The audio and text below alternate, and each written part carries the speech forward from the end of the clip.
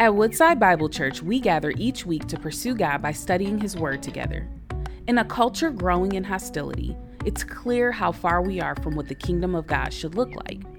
As followers of Christ, it can be difficult to stand firm in what we are taught and what we believe in. It's easy to let idols slip into our lives without us even realizing it, especially when the world we live in puts people on a pedestal. In our new series, Daniel, The Clash of Cultures, we'll be looking at the life of Daniel and how even then, Daniel had to navigate a culture who opposed God. We'll discover how we can put our trust in God regardless of our circumstances and how God is sovereign over all. Join us this new year as we study the life of Daniel and learn how to apply the truths inside this book to our own lives.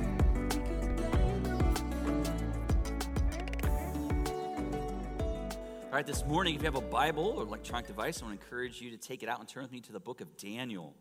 The book of Daniel. Super excited about this series this morning as we get a chance to dive into this challenging series, which I'm super excited about, and know that there are each one of these sermons, each one of these chapters that we're walking through, the first 6 chapters of Daniel, we could talk about them for days and days and days, and we're not going to, but that's why we have our life groups and our Bible studies that will be going along with us. We do have those Daniel Bible study books that are available. If you're a part of a life group, I believe all of our life groups will be going through that, so you'll be studying Daniel there as well. And so my life group meets tonight. Other of our life groups meet throughout the rest of the week, and so if you want to, this would be a good time, if you haven't been part of a life group, to dive in because we're starting a new study. There is a sign-up sheet out in the lobby for life groups that are open, so if you're interested in that, there's information out there about that. But as we dive in this morning, have you ever been at a place in your life where you visited a different country? Or maybe you lived abroad? Has that ever been a part of your experience?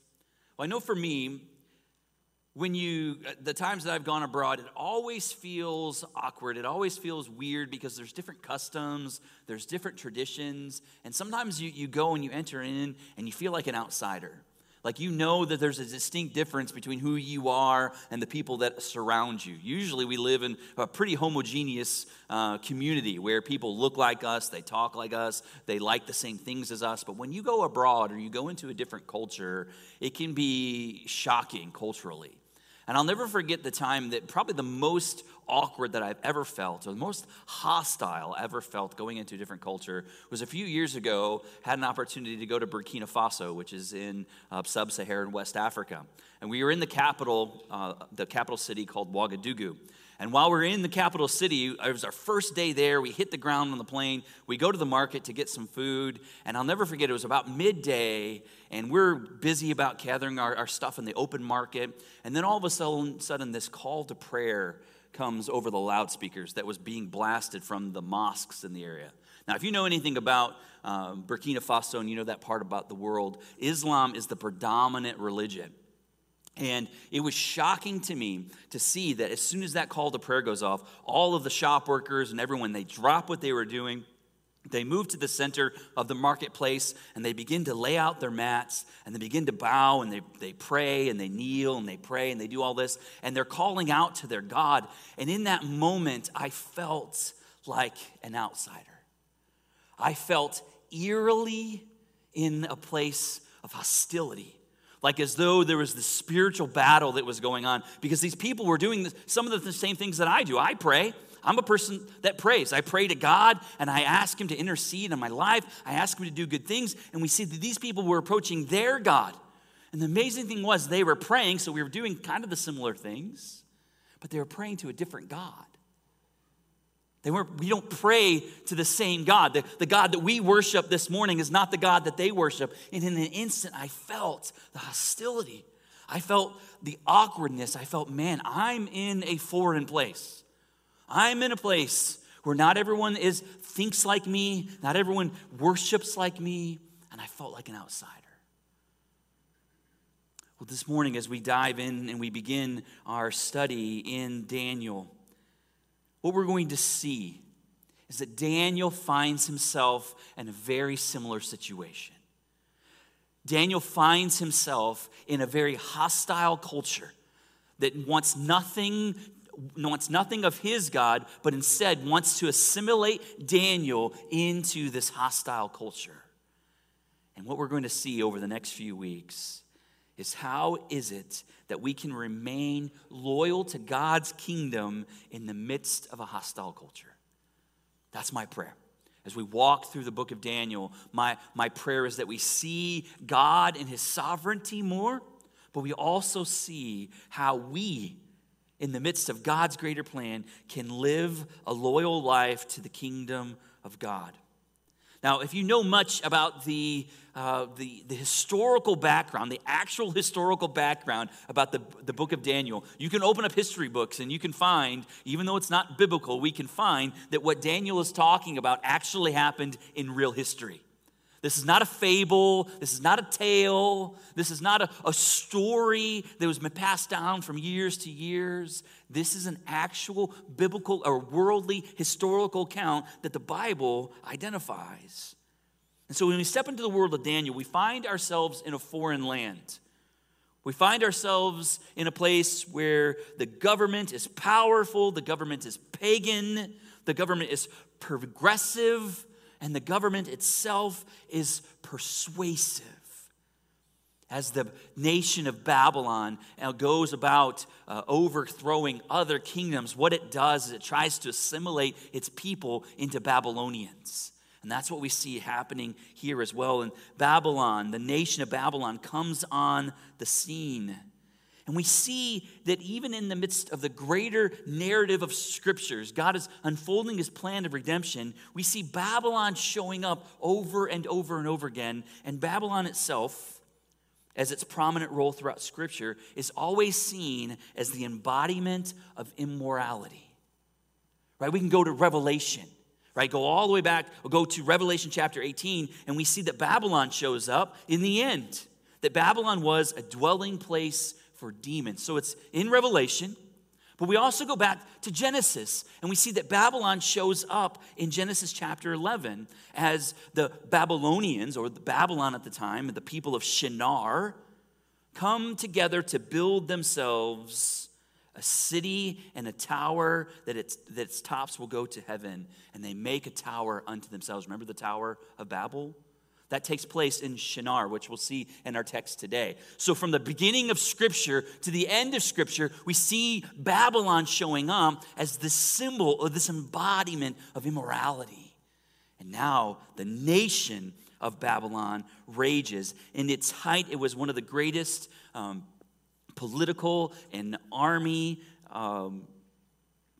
nation that we've seen in existence to its time. And now we see this land that's known for its excess and sin and violence. We see God's people showing up and having to live in this land. And how is it possible that they can remain loyal? How is it that they can remain faithful? And that's what we're going to see here. And throughout this series, I want you to see that there are going to be two truths or two themes that keep showing back up over and over and over again. This first truth that shows up over and over and over again in the book of Daniel is that in spite of present difficulties, God is in control and he will have the final victory. In spite of difficulties. So even in your life right now, in spite of your difficulties, despite of whatever you're going through, God is in control and he will have ultimate victory. The second truth and second theme we see showing up over and over and over again is that God's people can survive and thrive in the midst of a hostile culture. God's people can survive and thrive in the midst of a hostile culture. And so today, our big idea that we're going to see, our big theme in the passage today, is that God is sovereign over our cultural circumstances. God is sovereign over our cultural circumstances.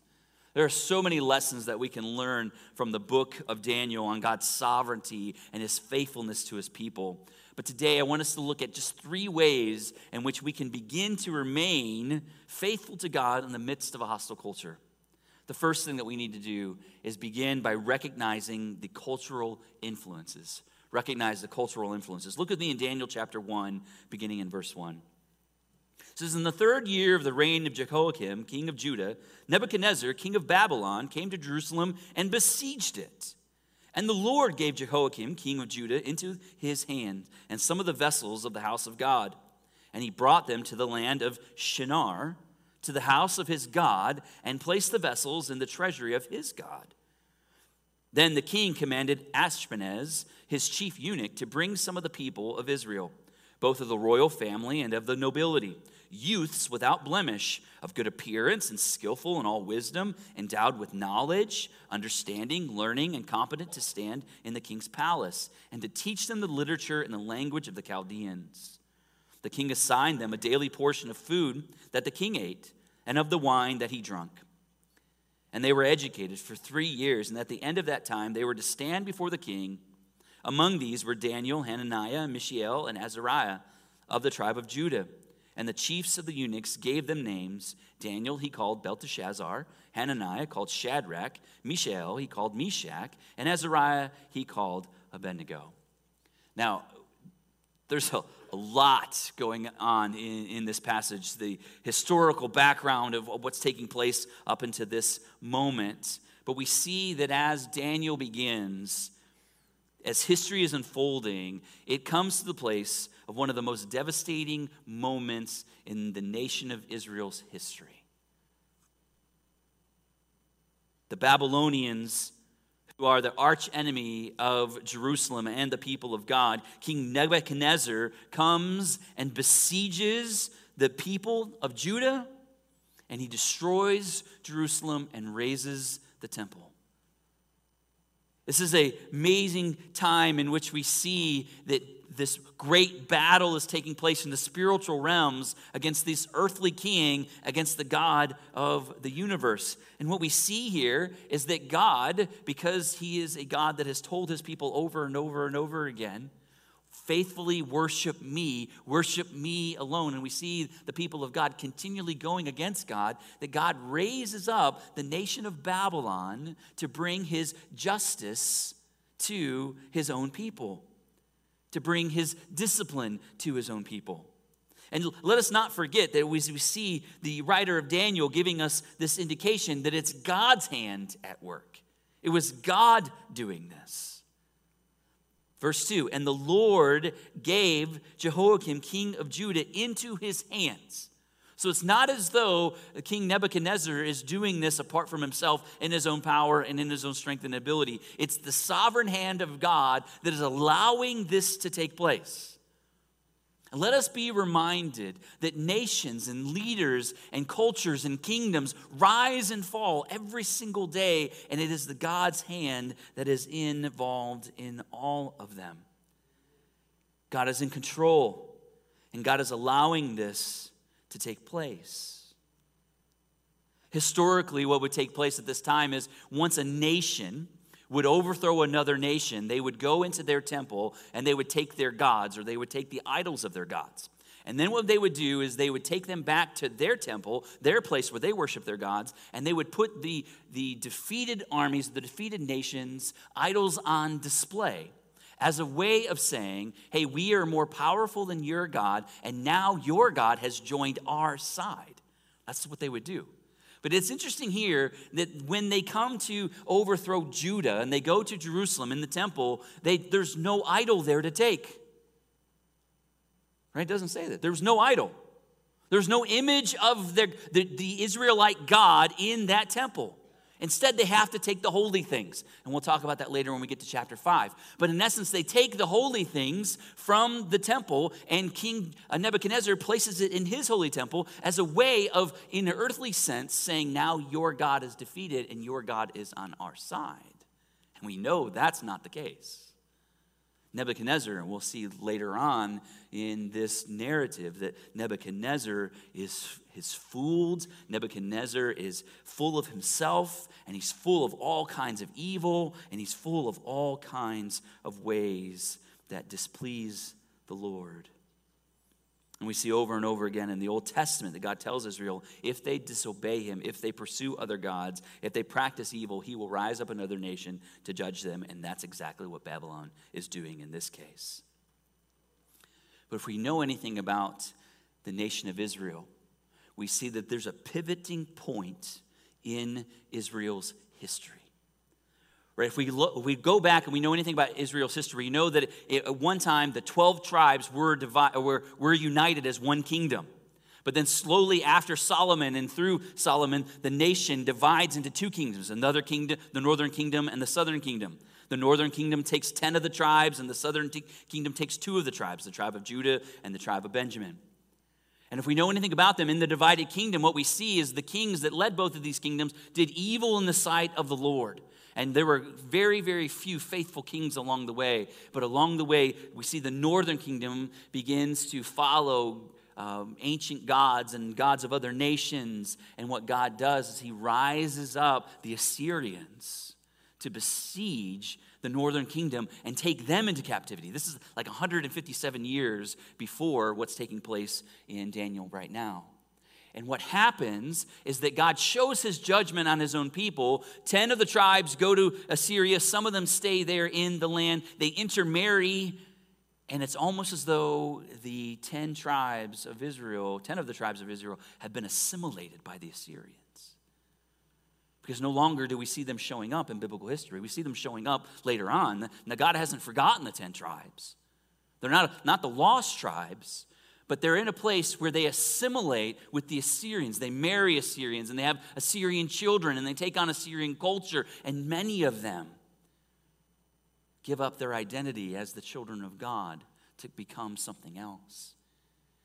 Now we look at the place where now Judah and the tribe of Judah and Benjamin now have been taken over.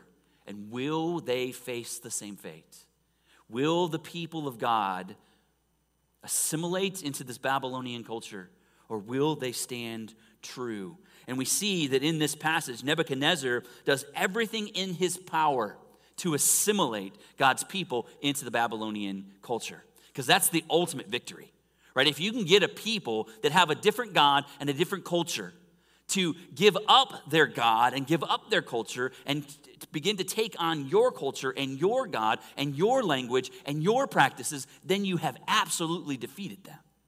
That there's no hope that this nation will ever rise again. So this is what's at the stake. This is what the cost is right here that we see might take place. So what does Nebuchadnezzar do? Well, Nebuchadnezzar, if you want to take over a culture, what do you begin with? You begin with their nobles. You begin with their princes, and you begin with the best of the best. And so what does Nebuchadnezzar do? He goes out and finds the greatest young men, teens from the nation of Israel, those nobles. And so he comes along and he gathers them together. And we see here he takes Daniel, and several of Daniel's friends are some of these guys that he takes away. And in order to assimilate them, he begins to strip away their lives socially, educationally, and religiously. If you want to destroy someone, take away their social structure, educate them in a new way with their own kind of propaganda, and then mess and strip away their religious identity, their faith. And this is what was taking place. So what does he do? He gathers these young men, of the nicest of the young men, and he socially strips them away from their family. He makes also these men eunuchs. The reason it doesn't say that specifically, but he gives them, they're to be trained by the head of the eunuchs. And if you want to really demoralize someone, if you really want to cut them off, if you really want to take away their ability to have children, make them a eunuch. Right? If you want to wipe their name out of existence, take the ability to have children away from them. And so socially, these young men were stripped away from their families. They were given no hope and given no future. Later, we see in verse 4 that they were told to be educated as they're within the cultural influences of the day. They were to be trained and educated in all immorality and idolatry. They were trained to do evil in the sight of the Lord every single day for 3 years. This is how you defy God. This is how you live for your own self. This is how you gratify the cravings of your sinful nature. Every single day, they were indoctrinated and trained in this with the whole idea that they would strip away their own educational identity of who they were, the truth that had been passed on to them from generation to generation. And now we see it gets even worse. In verse 6 and 7, we first identified these young men, Daniel, Hananiah, Mishael, and Azariah. These names that were given to them from their parents that gave them identity into their faith. Their names meant something. Right? Daniel means God is my judge. Hananiah means Yahweh has been gracious. Mishael means whose is what God's is. And Azariah means Yahweh has helped. Their names were identifiers of who they believed in and in whom they trusted. And now Nebuchadnezzar takes them into his kingdom, and he strips all of that away by giving them names that reflect the worship of Babylonian gods. Daniel's name was Belteshazzar, which means Bel will protect. The God of Bel will protect. Hananiah, he's called Shadrach, which means Aku inspires me. Aku is another Babylonian god. Mishael is called Meshach, which means belongs to Aku. And Azariah is now called Abednego, which means servant of Nego. See, the goal of the Babylonians was to strip away these exiles of their social, educational, and religious convictions and replace them with the ethics and morals that were informed by these pagan gods. They wanted to strip everything away. See, we must too recognize the cultural influences of our day as well. You know, we live in a time where culture is confusing, where we live in a place where we need to understand that we live in a modern day Babylon. Once we see that with our eyes, it makes things more clearly. Like, don't, Pastor Jeff, we don't live in Babylon. Let me explain to you the Christian Babylon, or the cultural Babylon that we live in today. Right? There was a time when our nation was known as a Christian nation. Remember that? America's a Christian nation. And what was happening in that is that to be Christian was to be an American. To be American was to be Christian. And what happened is the American identity and culture and the Christian identity were kind of melded together, or they were syncretized together in such a way to say is if I'm American, then I'm a Christian. And what happened in that is that we gave ourselves over and made compromises to our Christian faith, and our Christian faith bowed at many times to our American identity. And so you've got this easy believism in the Christian church, in the American culture, where you're like, well, I'm a Christian because my mom was a Christian, and my mom's mom was a Christian, or my dad was a Christian, and my dad's dad was a Christian, so therefore I'm a Christian. I'm a Christian just by birth. And we can see how that causes some difficulties, right? You have those people that call themselves Christians but don't live according to the Bible. They live according to their American way, trying to live out their own idolatry, live out their own gratifications of their sinful nature, all in the name of Christianity. Now, we still have that. That's infiltrated some of us, where we have to understand where many people have assimilated to the American culture under the guise of being Christian. But then you've got this other group now. Now you go to the world and you're like, hey, what do you guys know about America? America is no longer a Christian nation. It's a post-Christian nation. Meaning that the America has rejected God and is looking for answers in and of themselves. So now, to be Christian is to be hostile towards, or to be intolerant of the things of this world, right? If you proclaim Christ as a true believer, now you're intolerant, you're a bigot, you don't know truth because you follow some Jewish guy that died years ago. And so now we live in this post-Christian nation where truth is gone, feelings reign. And so we live in a culture now that has two competing ideologies in our lives that are seeking to assimilate our souls to. It's pulling us apart. And we've got to understand that our culture wants to change you socially. They want you to feel like you have to be known and you have to be a part, you have to be liked by your culture. Do whatever it takes to be liked. Educationally, right? Our culture's teaching us this is what it means to be human. This is what it means to be right. All those things go against what the Bible says. And our world wants us to take on a faith that is counter-biblical.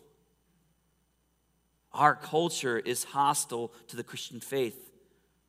Culture wants to strip us away our social, educational, and religious convictions, and we need to be mindful of that. That's what we learned from Daniel. You can't live your life with blinders over your eyes. Nothing in this world is neutral. No TV show you watch is neutral. It always has an agenda. Anywhere you go to school is not neutral. It always has an agenda. Everything in the world has an agenda. You go to the grocery store, everything there has an agenda. It wants you to buy its product so that you can be happy. We must understand that nothing is neutral. Everything wants to take our hearts and our minds and our souls away from our good and glorious God. Everything. And this is why it's so important. We've got to have our eyes open to see that the world we live in is not docile. The world we live in is not a place that wants you to find peace and rest. The world we live in wants to destroy you. This is the backdrop of what we see Daniel feels and experiences. And what we must see too.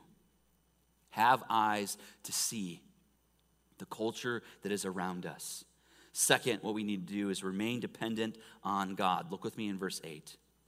But Daniel resolved that he would not defile himself with the king's food or with the wine that he drank. Therefore, he asked the chief of the eunuchs to allow him not to defile himself. And God gave Daniel favor and compassion in the sight of the chief of the eunuchs. And the chief of the eunuchs said to Daniel, I fear my lord the king, who assigned your food and your drink. For why should he see that you were in worse condition than the youths who are of your own age? So you would endanger my head with the king. Then Daniel said to the steward, whom the chief of the eunuchs had assigned over Daniel, Hananiah, Mishael, and Azariah, test your servants for 10 days. Let us be given vegetables to eat and water to drink. Then let our appearance and the appearance of the youths who eat the king's food be observed by you, and deal with your servants according to what you see. So he listened to them, and in this matter, and tested them for 10 days. And at the end of the 10 days, it was seen that they were better in appearance and fatter in flesh, and all the youths who ate the king's food, than all the youths that ate the king's food.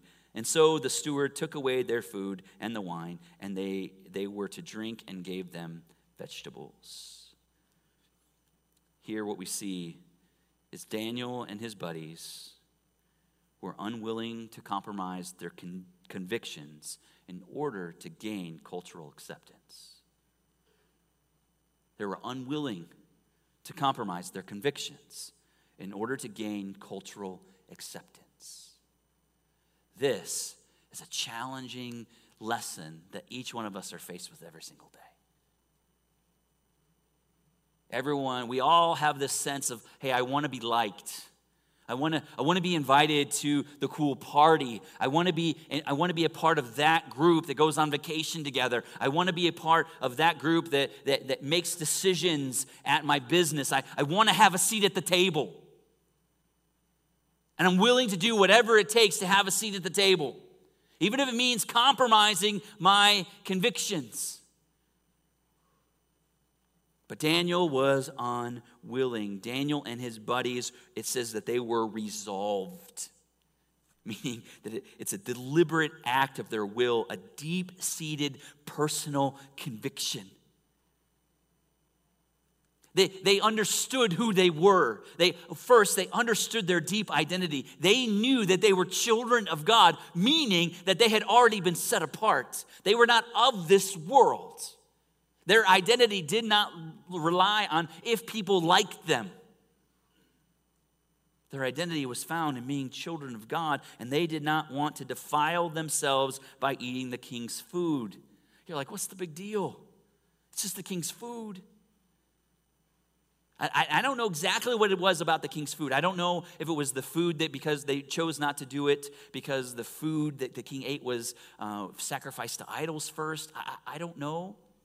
But what I really think is at stake here is that something about the food would defile them. And so they said, we're not going to eat that food or drink that wine because it will defile us. We know that food and drink, there was a time later on in Daniel chapter 10 that Daniel actually shows that he does eat and he drinks wine. But something about that is different than this meat, or it's something that's different than this food. And I think part of it has to still do with the whole assimilation of Daniel into the culture, because where did the food come from? It came from the king's table. Now follow me. Meaning that they were being asked to eat of the provisions of a king, so that at the end of the day, when they give prayers and thankfulness for the food that they're eating, who gets the praise? The king. Instead, Daniel says, no, I'm not going to eat of that. I'm not compromising my convictions. Me and my buddies, we're sitting this one out. Instead, give us vegetables. Where do vegetables come from? The hand of God. Right? Vegetables don't come from man. Vegetables come from the hand of God. Oh, man may plant the seed, man may water the seed, but who makes it grow? God. And so they were making a statement to their buddies and to the other guys around them that we trust God, the God of the universe, with our lives. Now, this was risky. This was super risky. They didn't know how it was going to turn out. They absolutely had no idea if it was going to turn out. But we see in the book of Daniel that Daniel and his buddies were not left alone, that God's hand shows up over and over and over and over and over and over again. God's hand is ever present, even in this situation. God is the one that softens the heart of this eunuch, this chief eunuch. God is the one that helps him understand that it's he who is in control and he who is at work. Now, why is it that God had given Israel special dietary laws? Right? He clearly lays them out in Leviticus chapter 11. We don't have time to go through them, but clearly they weren't supposed to eat this, and they weren't supposed to eat this, and they weren't supposed to eat this way. And I think it is twofold. One, I think God requires the strict diet for his people, for his people were set apart. Deuteronomy chapter 14, verses 2 and 3, Moses tells this, "For you are a holy people to the Lord your God, and the Lord has chosen you to be his people for himself, a special treasure above all the peoples who are on the face of the earth. You shall not eat any detestable thing." Why is God doing this?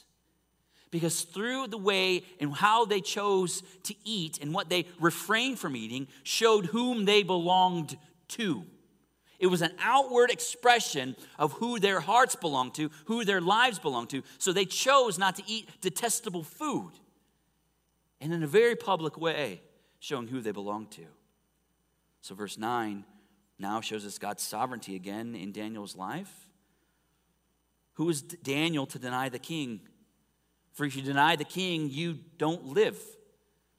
But yet Daniel, and the chief eunuch says, I fear the Lord my king. And God intervenes and preserves Daniel's life. But it wasn't Daniel that did it, it was the Lord. Verses 11 through 16, we see Daniel negotiating with the steward by giving him this, saying, hey, watch us for 10 days. Give us food, give us vegetables, give us water. We're not going to eat that meat. We're not going to eat that food. We're not going to eat any of that. But instead, watch us for 10 days. And if we're doing better at the end of it, then we're right. But if not, after 10 days, if we are doing less, we'll give in and we will follow your way. But their convictions caused them to hold true to what they believed, and they were unwilling to compromise. See, your life and my life as a follower of Christ should be marked by conviction, not compromise. Just as Daniel was called out to be different, you and I have been called out to be different. 1 Peter chapter 2, verse 9 says this, and I'm going to read it in the King James Version because I love the way it expresses this.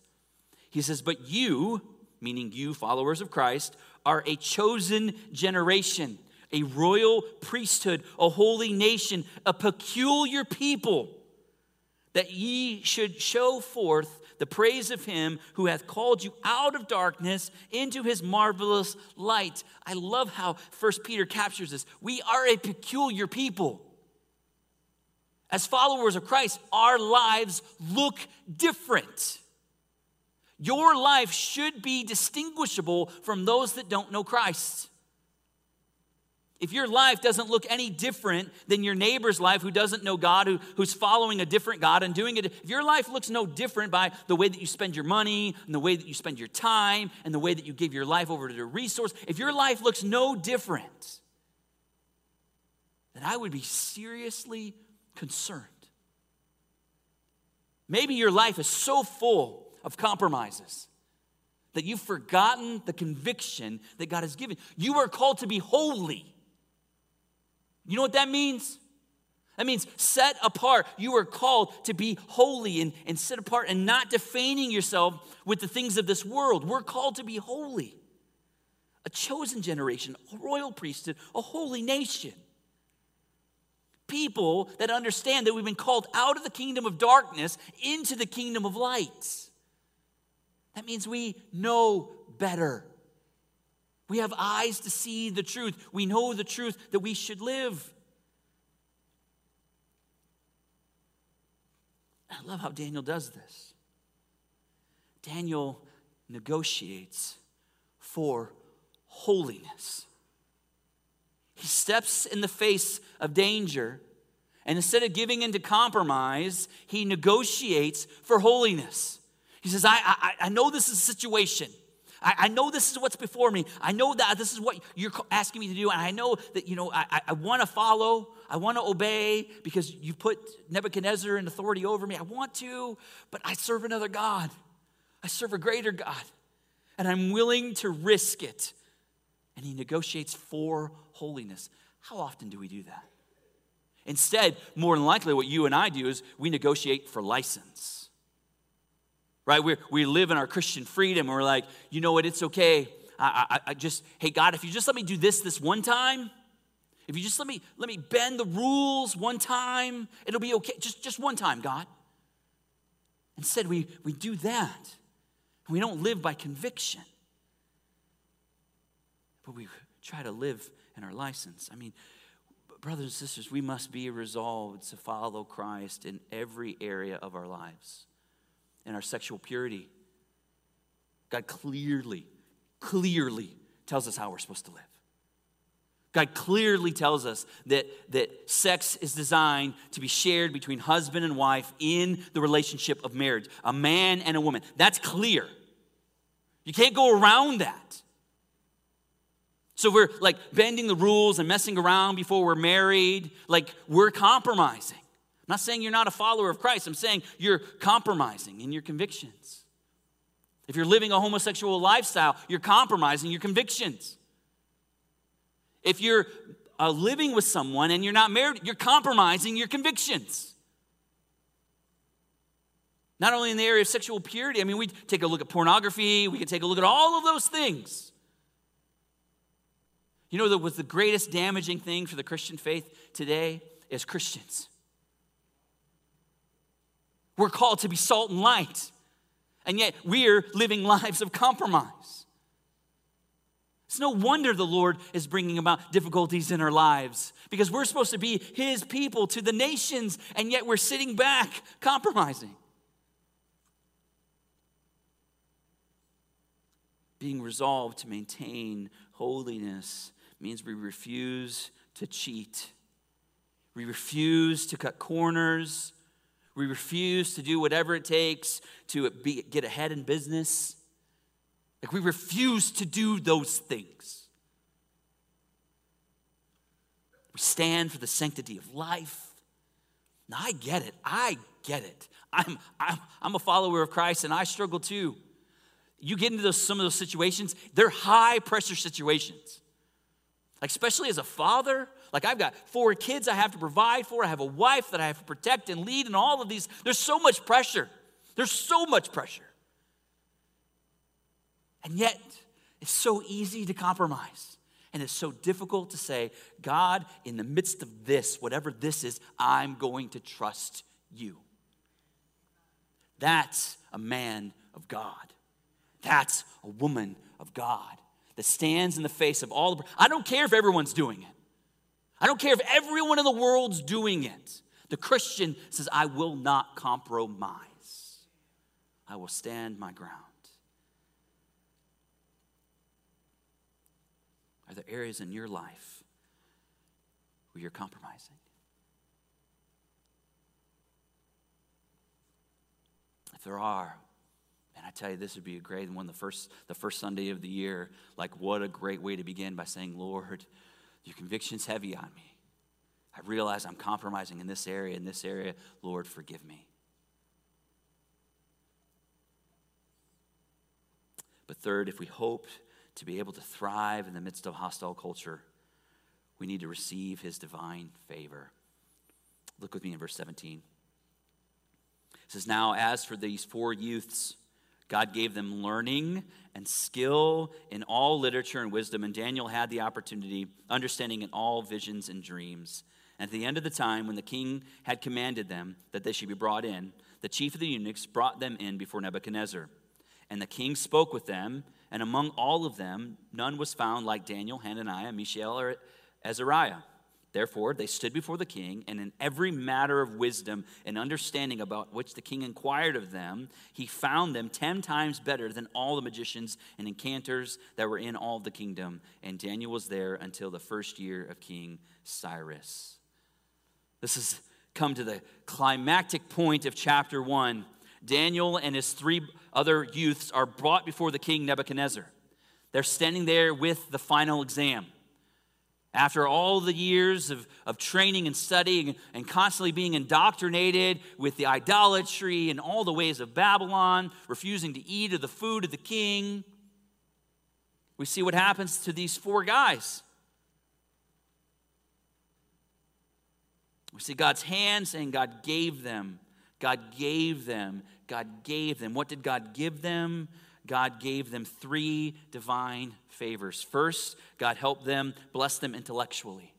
They were able to understand, right? Instead of like being indoctrinated with the things of Babylon, the education that they were receiving, they were able to push that up and against what they knew about their own faith.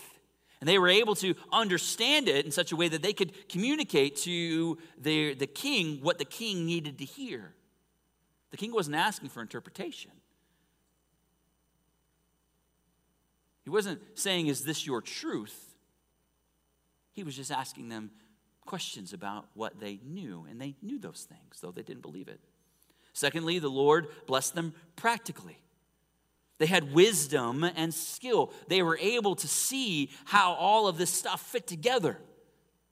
Wisdom is applied knowledge, right? They knew how it was supposed to work. So God blessed them intellectually, God blessed them practically, and God blessed them supernaturally. While they were able to understand visions and were able to see God's work in all the things that were going on. These 4 guys, it says that they were 10 times better than everyone else. Now, I want to just say this real quickly. Daniel is a beautiful story of triumph. Daniel, as we're going to see over and over and over again, even next week, we're going to see that when we stand for what we believe and when we stand for our faith, we refuse to compromise. The Lord is with us. But the Lord doesn't always give us success. Hear this. Daniel's story is not always the case. Because the moral of the story, the point that God wants to show us is that he is in it, he is with it, he is doing all things for his glory and our benefit. And sometimes what benefits us is suffering. And we're going to see this showing up over and over again. But today, you may be sitting here and you may be like, God, I've done everything. I've done everything you have ever asked me to do, and yet I'm still suffering. Yeah, well, God's still with you. God is with you. God is for you. God is acting. God is working. And he's bringing all things to his glory and for your good. And if it's not good, he's not done yet. He's still working. He's still working. So today, don't lose faith. Don't lose trust because you're suffering. Daniel's in the midst of suffering. He doesn't have a home. He doesn't have everything that he knew as a way of life is gone. And though we see the victories of it, we also don't see the suffering. God is at work. Let's not be people of compromise, but let us walk in the gifts of grace. God has given us great grace. You and I as believers, we are recipients of God's great grace. What is God's great grace? Jesus. Right? Jesus came to a hostile culture. Jesus came from heaven to earth so that he could save us. And how did he do this? By living a perfect life, obeying the law, not giving in, never compromising. But then he goes to a cross. And we see Jesus is faced in the garden before going to the cross. He's faced in a situation of compromise. Right? He's tempted in that way. Where he goes to the Father and he says, Father, if there's any other way, if there's any other way, if there's any other way, I don't want to do this. In his humanity, I don't want to do this. I don't want to go to the cross. But what does he say? Though he felt that, he says, but Father, not my will, but your will. Father, not my will, but your will. May that be the resolve of our hearts today. Father, not my will, but your will. And Jesus went to a cross because he knew he needed to be the sacrifice for our sins. So that we could be made right with God, so our sins could be forgiven, and so that we could become children of God. This morning, we're going to end our time together sharing in the Lord's Supper. And I love the connection. I'm going to make this connection. I hope you see the beauty of this.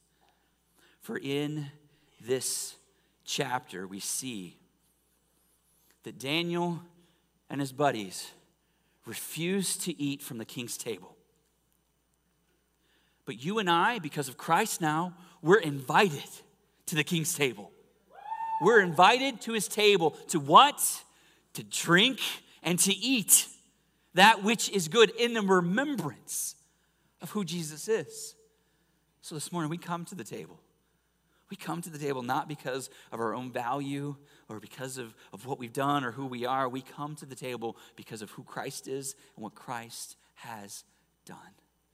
Before we participate, I realize the Lord may be working in your heart. And the Bible does tell us that none of us should take the Lord's Supper in an unworthy manner. That means that if there's like bitterness in your heart, if there's resentment in your heart, if there's compromise in your life, before we take the supper, I want to give you just a few moments to confess to the Lord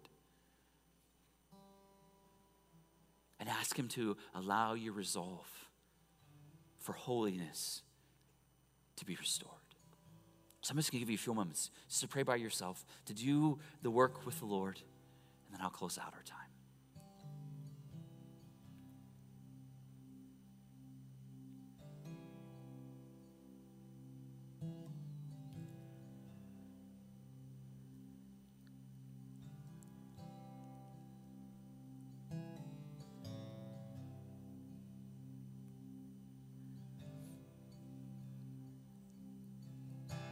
Father, we're thankful this morning that you are a God of invitation,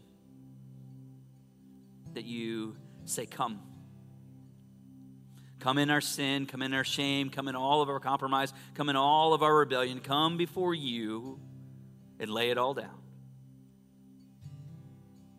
For God, you've done the work in Christ to forgive us of all of our sins, to remove all of our sin, to remove all of our shame. And Father, this morning we're reminded because of your broken body and your spilled blood. And it's through our faith in that that we can call you Father. That there's no longer anything that divides us from you. There's no distance, there's no discord. There's just faith and trust. And God, as you are sovereign in the life of Daniel, you are still sovereign in each one of our lives. Your hand is at work. Father, help us to rest in that this morning. But now, Father, as we take this supper, help us to remember your sacrifice on our behalf. Help us to remember the cost of our sin, the cost of my sin. That you did the work that I couldn't do because you love us. So, Lord, as we take the supper now, we do it to remember you. In Jesus' name, amen. Thank you for joining us as we study God's Word together. We would love to hear how God is moving in your heart and get you connected into the Woodside Bible Church family. Head to woodsidebible.org/connect to introduce yourself today.